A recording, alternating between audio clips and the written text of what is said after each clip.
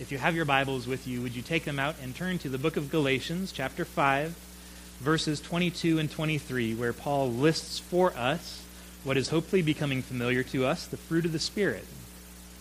He gives us 9 of them. And today is our second to last sermon in this sort of mini-series where we've been walking through these fruit of the Spirit. And our question has been trying to understand what the life looks like that Paul paints, this picture of a godly man that he paints for us. This is a godly life. This is a blessed life, a life that is characterized by these fruit of the Spirit. So the challenge for us in looking over these fruit of the Spirit and considering these is a great challenge for us to take whatever image is in our mind of what a successful, godly person looks like. And oftentimes, we'd have to admit that it's not necessarily characterized by these 9 virtues. But if it's not, we need to put that aside and say that this is what the Scripture tells us a godly life looks like. This is what the Scriptures tell us a successful Christian life looks like. If we want to live a life that's pleasing to God, that He will smile upon, He'll look and say, "Well done, my good and faithful servant." This is the description of that life that we want to live. And so let me read. And it's short, but I'll still ask, if you're able, will you join me in standing for the reading of God's Word this morning? I'm just going to read verses 22 and 23 today. But the fruit of the Spirit is love, joy, peace, patience, kindness, goodness, faithfulness, gentleness, self-control. Against such things there is no law. Let's pray one more time. Father, this is your word which is given to us to make us wise unto salvation, to make us humble before your throne, to make us loving towards you, towards one another, and towards all those who are still far from God, who don't yet know Christ. Lord, we pray that you will give your Spirit now to be among us, to open the eyes of our hearts, to soften them before you, that we may humble ourselves and receive this word as it is, the word of God, for our blessing. We pray in Jesus' name. Amen. Please be seated.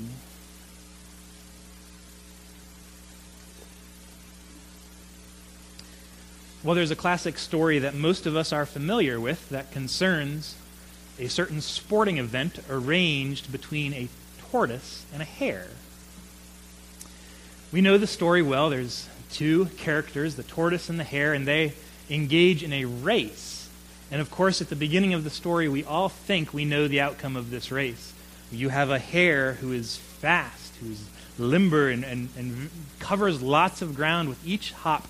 And then on the other side, you have a tortoise, just a lumbering, slow little tortoise who moves at the tortoise's pace. And so we know at the beginning exactly how this is going to go out, because we think we have an idea in our mind of what success means when it comes to a race.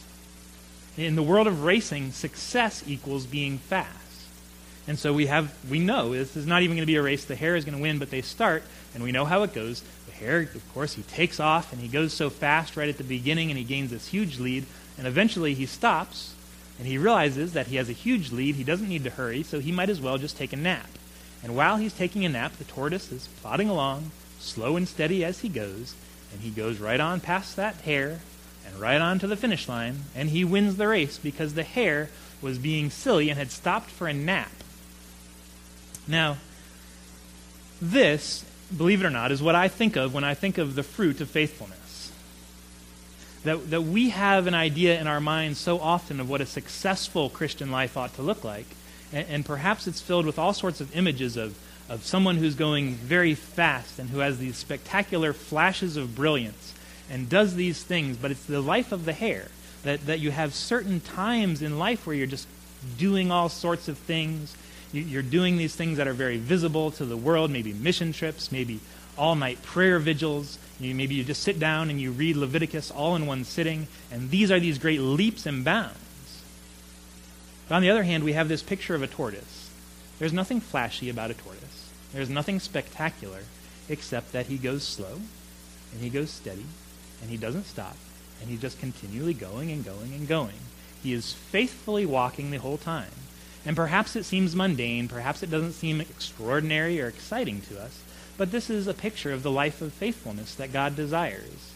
Not a life of spectacular obediences here and there punctuated by these times of rest, but just a plodding along, regular, everyday, mundane faithfulness.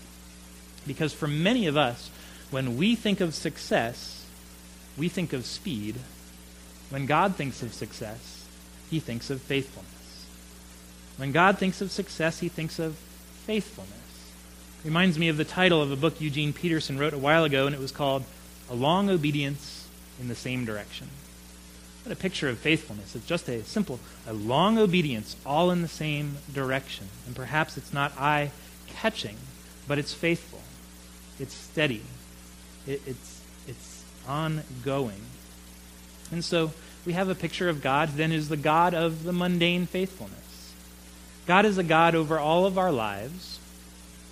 And so it's just as possible to live a faithful Christian life no matter where you are in life. We don't simply look to those who are engaged in full-time Christian service. We don't simply look to missionaries, but we look to anyone who's a believer in Christ, whether that person is a stay-at-home parent, whether they're a banker, whether they're a lawyer, whether they're a doctor, whether they're a school teacher, whether they're currently working a job that they don't enjoy and they wish they were doing something else. No matter what the situation, what is desired, this fruit of faithfulness, is simply a slow, melodic, slow and steady bit of faithfulness in the little things. Faithfulness to God. And so I want to try to describe this for us in 2 points. First, to describe the fruit of faithfulness, and second, the fight for faithfulness. The fruit of faithfulness, what does it look like? And then the fight for faithfulness. So let me try to describe what the fruit of faithfulness might look like according to the Bible. What does the fruit of faithfulness look like? And I'll make a couple things about what we are faithful to, a couple suggestions. First, we're faithful to the gospel. First of all, faithfulness, this fruit of faithfulness, means that we will be faithful to the gospel, faithful to the teaching of the Scriptures. Remember the context here in the book of Galatians. Paul's writing, he's writing this book to the church in Galatia. And if you remember the problem, the reason that he is writing to them is because he's writing to a church that has forgotten the gospel. Even the very basics of the gospel, the truth that we are not saved by our performance, by our ability to please God, by our good works, but we're saved simply by faith in Jesus Christ. That's Gospel 101. That should be the first thing that we learn, and yet this church in Galatia has forgotten that. They've forgotten the basics of the gospel, that we're saved by grace through faith. It's the most central thing there is in the Scriptures, and yet it has been forgotten and it's been denied. And so we need to, first of all, take this under advisement, that if that can happen to this church, well, surely we wouldn't think that we're any better than they are. If it can happen to them, we also need to be careful and need to be on our guard against this. I've heard it called gospel amnesia. Gospel amnesia, this propensity that we have to simply forget the good news of the gospel that God has given to us. It's a real thing. It's a real thing. We sing it in some of our songs. We sing this line, prone to wander, Lord, I feel it, prone to leave the God I love. And so we then sing, Lord, bind us to yourself. Keep us. We rely on God's faithfulness because we know that in ourselves, yes, we're prone to wander. We're a forgetful people. And so we can forget. We're so easily distracted. It seems as though human beings are just spring-loaded to be self-reliant, to rely on ourselves, not to rely on someone else, but to rely on ourselves. That's our default position. And so first, the first call to faithfulness is that we will be, as a church, that we will be faithful to the gospel. That we'll be faithful to the teaching of Scriptures. When I say the gospel, I want to include in that the whole teaching of the Bible, that this will be our foundation, that we'll be faithful to know the teaching of the Scriptures, that we'll be faithful to obey the teaching of the Scriptures, that our lives will be characterized not necessarily by reading all of Leviticus or memorizing all of a book of the Bible in one shot, but by constantly learning, constantly knowing, constantly embracing the teaching that we find in the Bible, that there will be a consistency and a steadiness to our learning of the truths of the Bible. This means that we should be constantly engaged in reading the Scriptures so that we can be faithful to the teaching. faithfully reading them, whether it's just by ourselves, whether it's as a family, whether it's with your spouse or with your kids, any excuse you can find to read the Scriptures, we are to never stop restarting this practice of reading the Bible. Never stop restarting your practice of reading the Scriptures so that we can be faithful to know the gospel. In Titus 1, when Paul is outlining the requirements for an elder in the church, one of those requirements that he gives is that they must hold firm to the trustworthy word as it's taught. An elder must hold firm the trustworthy word as it's taught. That's this picture of faithfulness to the Scriptures.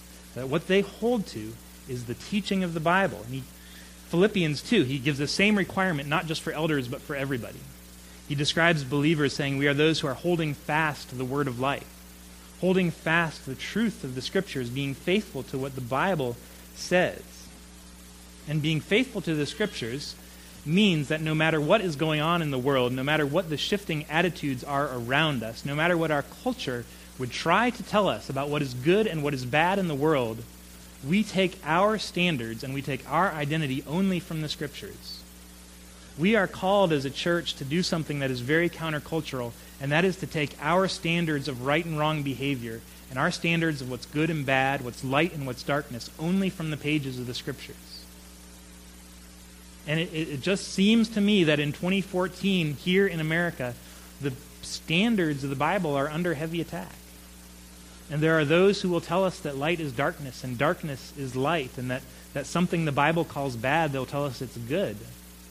And the call to be faithful is first to be faithful to the Bible, to be faithful to humble ourselves and submit ourselves to the teaching of the Scriptures, which is God's Word, and to admit that what God says is true, and to admit that His standards are more wise than ours, and they are more righteous than our standards. And so we submit ourselves to the Scriptures, that we might no longer, as Paul says in Ephesians, that we may no longer be tossed to and fro by the waves and carried about by every wind of doctrine, but that we might be grounded in the truths of the Scriptures.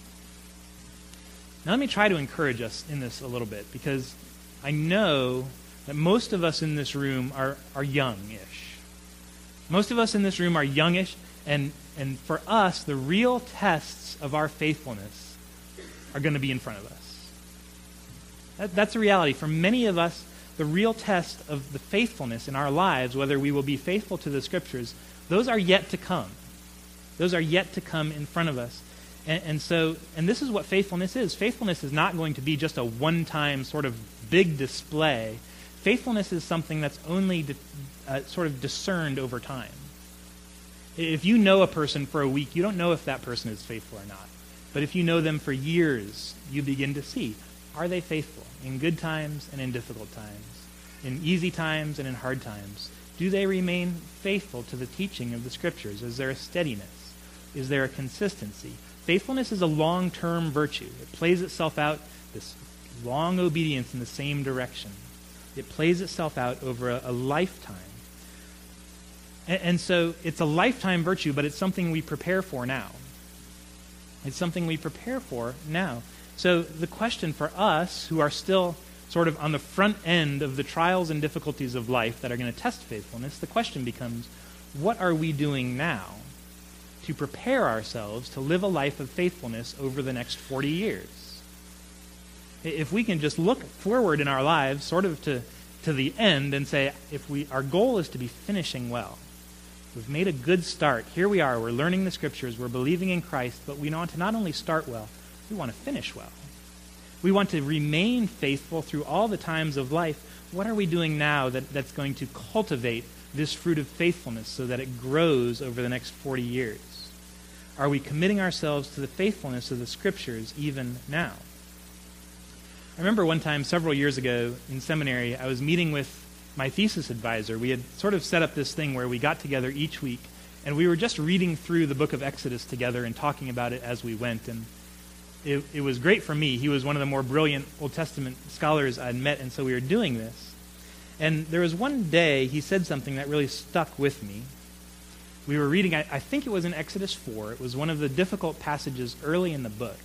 And we'd spent maybe an hour or so trying to talk through what this might mean. And he said that He said this, I remember it very well. He said, in 5 years, I hope to understand this passage more faithfully than I do today. In 5 years, I hope to understand this passage more faithfully than I do today.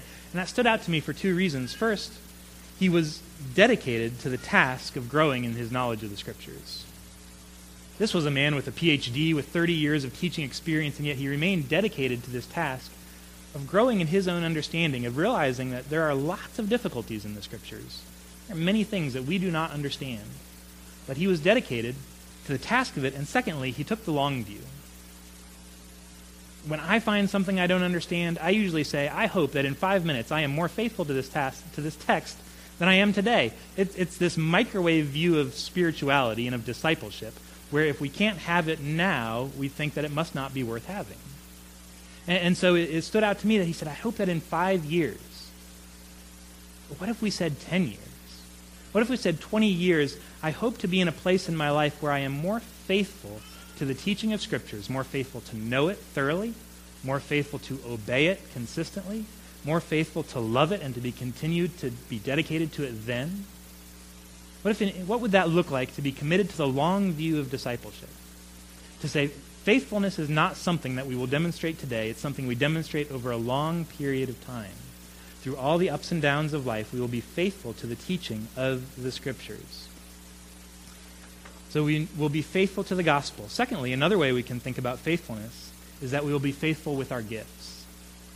Faithful with our gifts that God has given us. This is one of the main themes of faithfulness in the Bible, that we are to be faithful with what God has entrusted to us. I want to read a parable that Jesus tells in Matthew chapter 25. In Matthew chapter 25, and this is probably a familiar one to you, but I want to read it. It's in Matthew 25, starting in verse 14, and I'll read a few of these verses. For it will be like a man going on a journey, who called his servants and entrusted to them his property. To one he gave 5 talents, to another 2, and to another 1, to each according to his ability. And then he went away. He who had received the 5 talents went at once and traded with them, and he made 5 talents more. So also he who had the 2 talents made 2 talents more. But he who had received the 1 talent went and dug in the ground and hid his master's money. Now after a long time the master of those servants came and settled accounts with them. And he who had received the 5 talents came forward, bringing 5 talents more, saying, Master, you delivered to me 5 talents. Here I have made 5 talents more. His master said to him, Well done, good and faithful servant. You have been faithful over a little. I will set you over much. Enter into the joy of your master. And he also, who had the 2 talents, came forward, saying, Master, you delivered to me 2 talents. Here, I have made 2 talents more. His master said to him, Well done, good and faithful servant. You have been faithful over a little. I will set you over much. Enter into the joy of your master. He also, who had received the 1 talent, came forward, saying, Master, I knew you to be a hard man, reaping where you did not sow and gathering where you scattered no seed. So I was afraid, and I went and hid your talent in the ground. Here, have what is yours. His master answered him, You wicked and slothful servant. You knew that I reap where I have not sown and gathered where I scattered no seed. Then you ought to have invested my money with the bankers, and at my coming I should have received what was mine with interest. Now I'll stop there. But we know this parable, and so we're familiar with how it goes. Now, this is the lesson for us. He gives talents to his servants. And a talent here, remember, a talent is a unit of money. It's not like a skill. It's money. And actually, 1 talent is the equivalent, according to the notes at the bottom of the Bible, of 20 years' wages. So don't feel too bad for the guy who only gets 1 talent. That is still a ton of money. But he gives them to them, and he gives differing amounts to them. And the question is, what have they done with it before he gets back? Have they been faithful with the talent that he has given them? Have they been faithful to use it? Have they been faithful to invest it? Or are they simply being unfaithful by letting it lie dormant while the master is gone? And this is a picture of our lives. For us to remember and to recognize that everything we have is the talent that God has given to us. It is not ours. It doesn't belong to us. But that is something that is on loan from God that he has given us, that we might use it, that we might invest it, that we might make the most of it for the sake of God's kingdom. And that there is coming a day when there will be an accounting for the way that we have been faithful or faithless with what he has given us. And so it challenges us to think about the money we do have as a gift from God, something not to be owned but to be stewarded, not to use as seems best to us, but to remember that it belongs to the Lord. Also with our time, to see our time as a gift from God for our investment for the sake of the kingdom, our skills and abilities, our talents in the other sense, that these don't belong to us but are to be used as faithful gifts from God. And this is what we see in this parable. That the question is never about how many talents one of the servants received. The question is simply, were they faithful with the talent that they had been given? I think too often we have this temptation to think, I'm the one-talent servant. I will leave the work that needs to be done to the 5-talent guys. Some guys just have so much skill, so much ability, so much giftedness that God seems to have given them that we just say, well, I'm just going to sit back and I will let them do the work that needs to be done. And yet that's not the point at all. The point has nothing to do with how much they were given, but whether they were faithful with what they had been given. And the guy who only had 1 talent, even if that seemed humble to him, the question for him was he faithful with it? Even if he had invested it in the bank and got interest on it, the master says that would have been better. The Bible tells us in Ephesians 4 and 1 Corinthians 12 about the spiritual gifts that God has given us. And it tells us spiritual gifts are given to us for the good of the church. They're not given to glorify the recipient of the gift.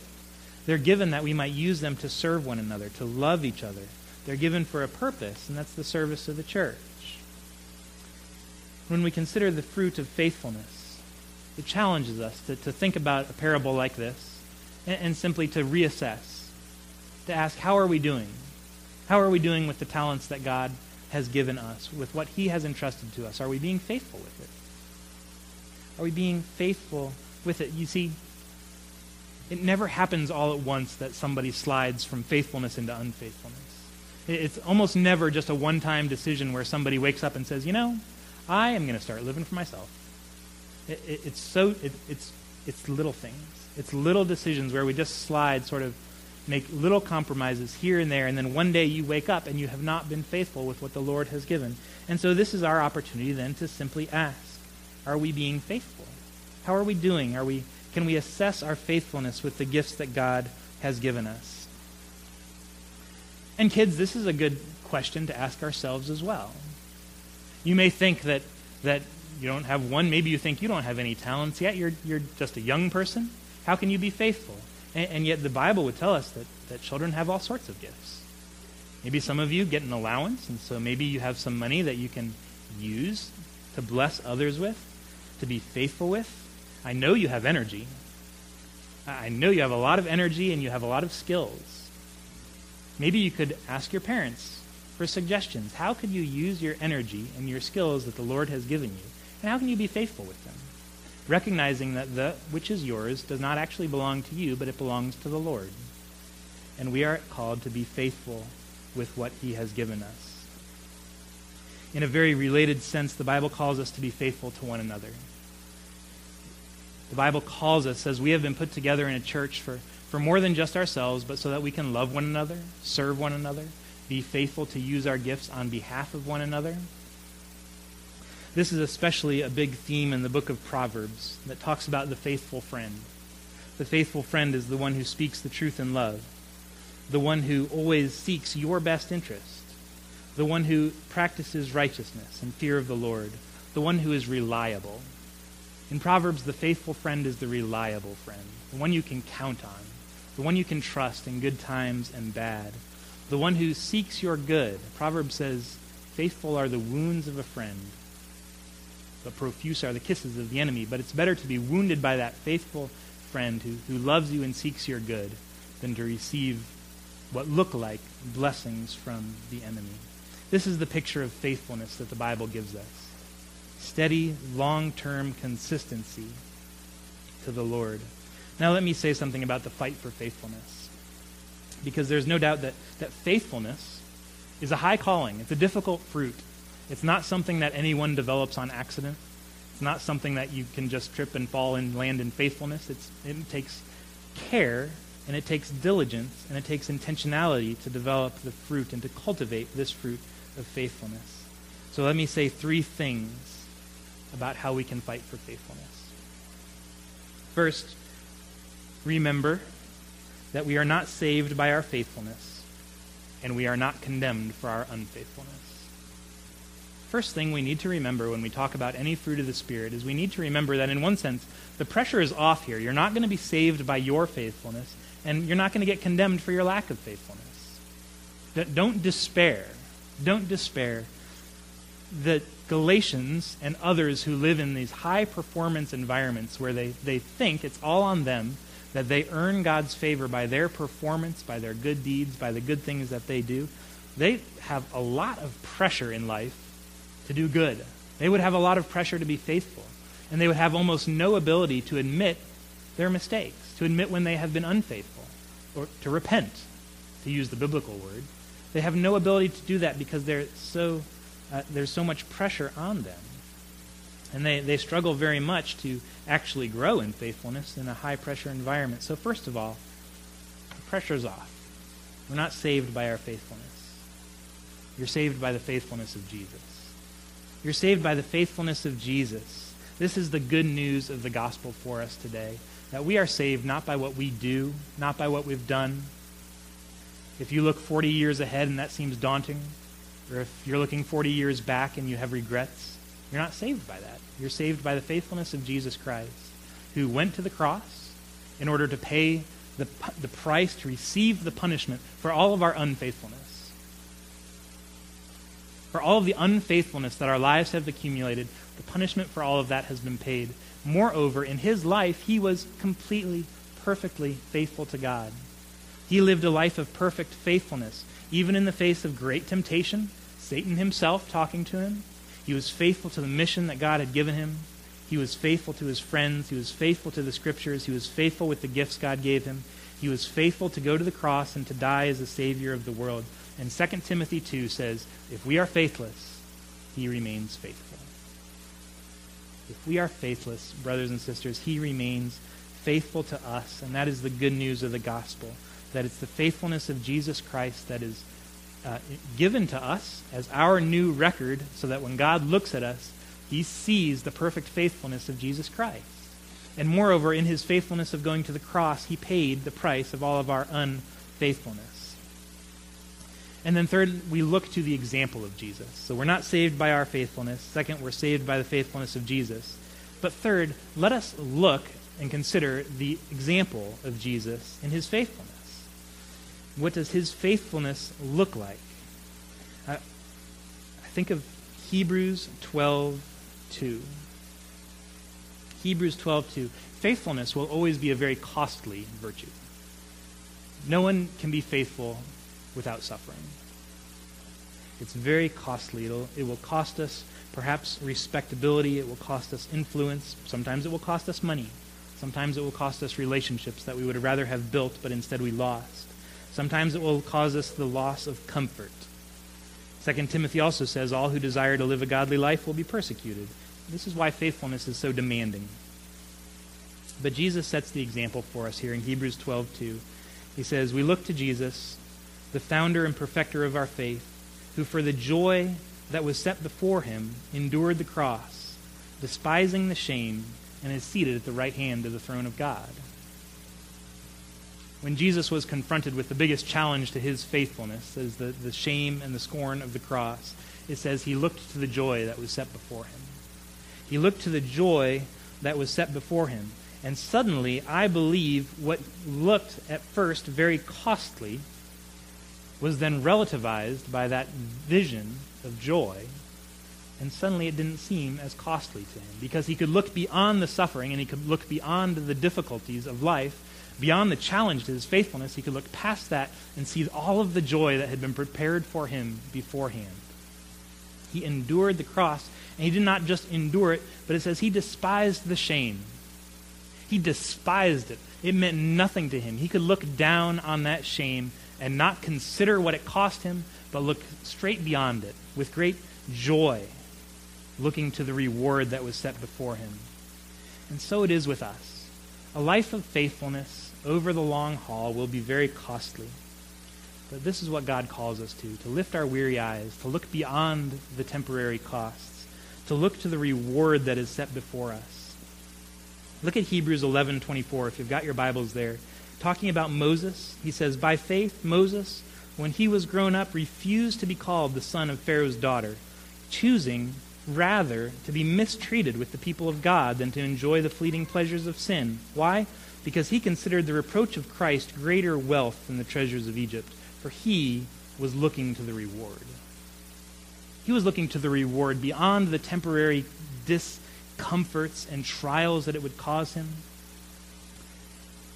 And brothers and sisters, when we are in the presence of the one in whom we delight ourselves, when we receive all good things in the presence of Jesus Christ, we won't regret the difficulties and the burdens we had to bear in choosing to pursue faithfulness.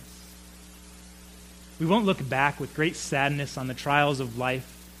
We will despise the shame of the trials, thinking only of the reward that is ours and the cost of faithfulness, which to our eyes right now might seem very high. It might seem very great. Will, from that perspective, look very insignificant. It will just be one of the many tears that God will be pleased to wipe away from every eye. And so we strengthen our hands as we seek the fruit of faithfulness. We strengthen our hands by looking to the reward, by looking to the joy that is set before us, by looking to Jesus Christ, who calls himself our very great reward. We walk by faith, not by sight.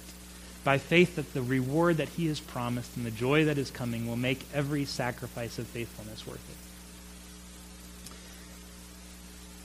That's why we seek not individual great heroic acts of faithfulness, but a steady, consistent, plodding life of faithfulness to the Lord in every aspect of life. Let's pray together.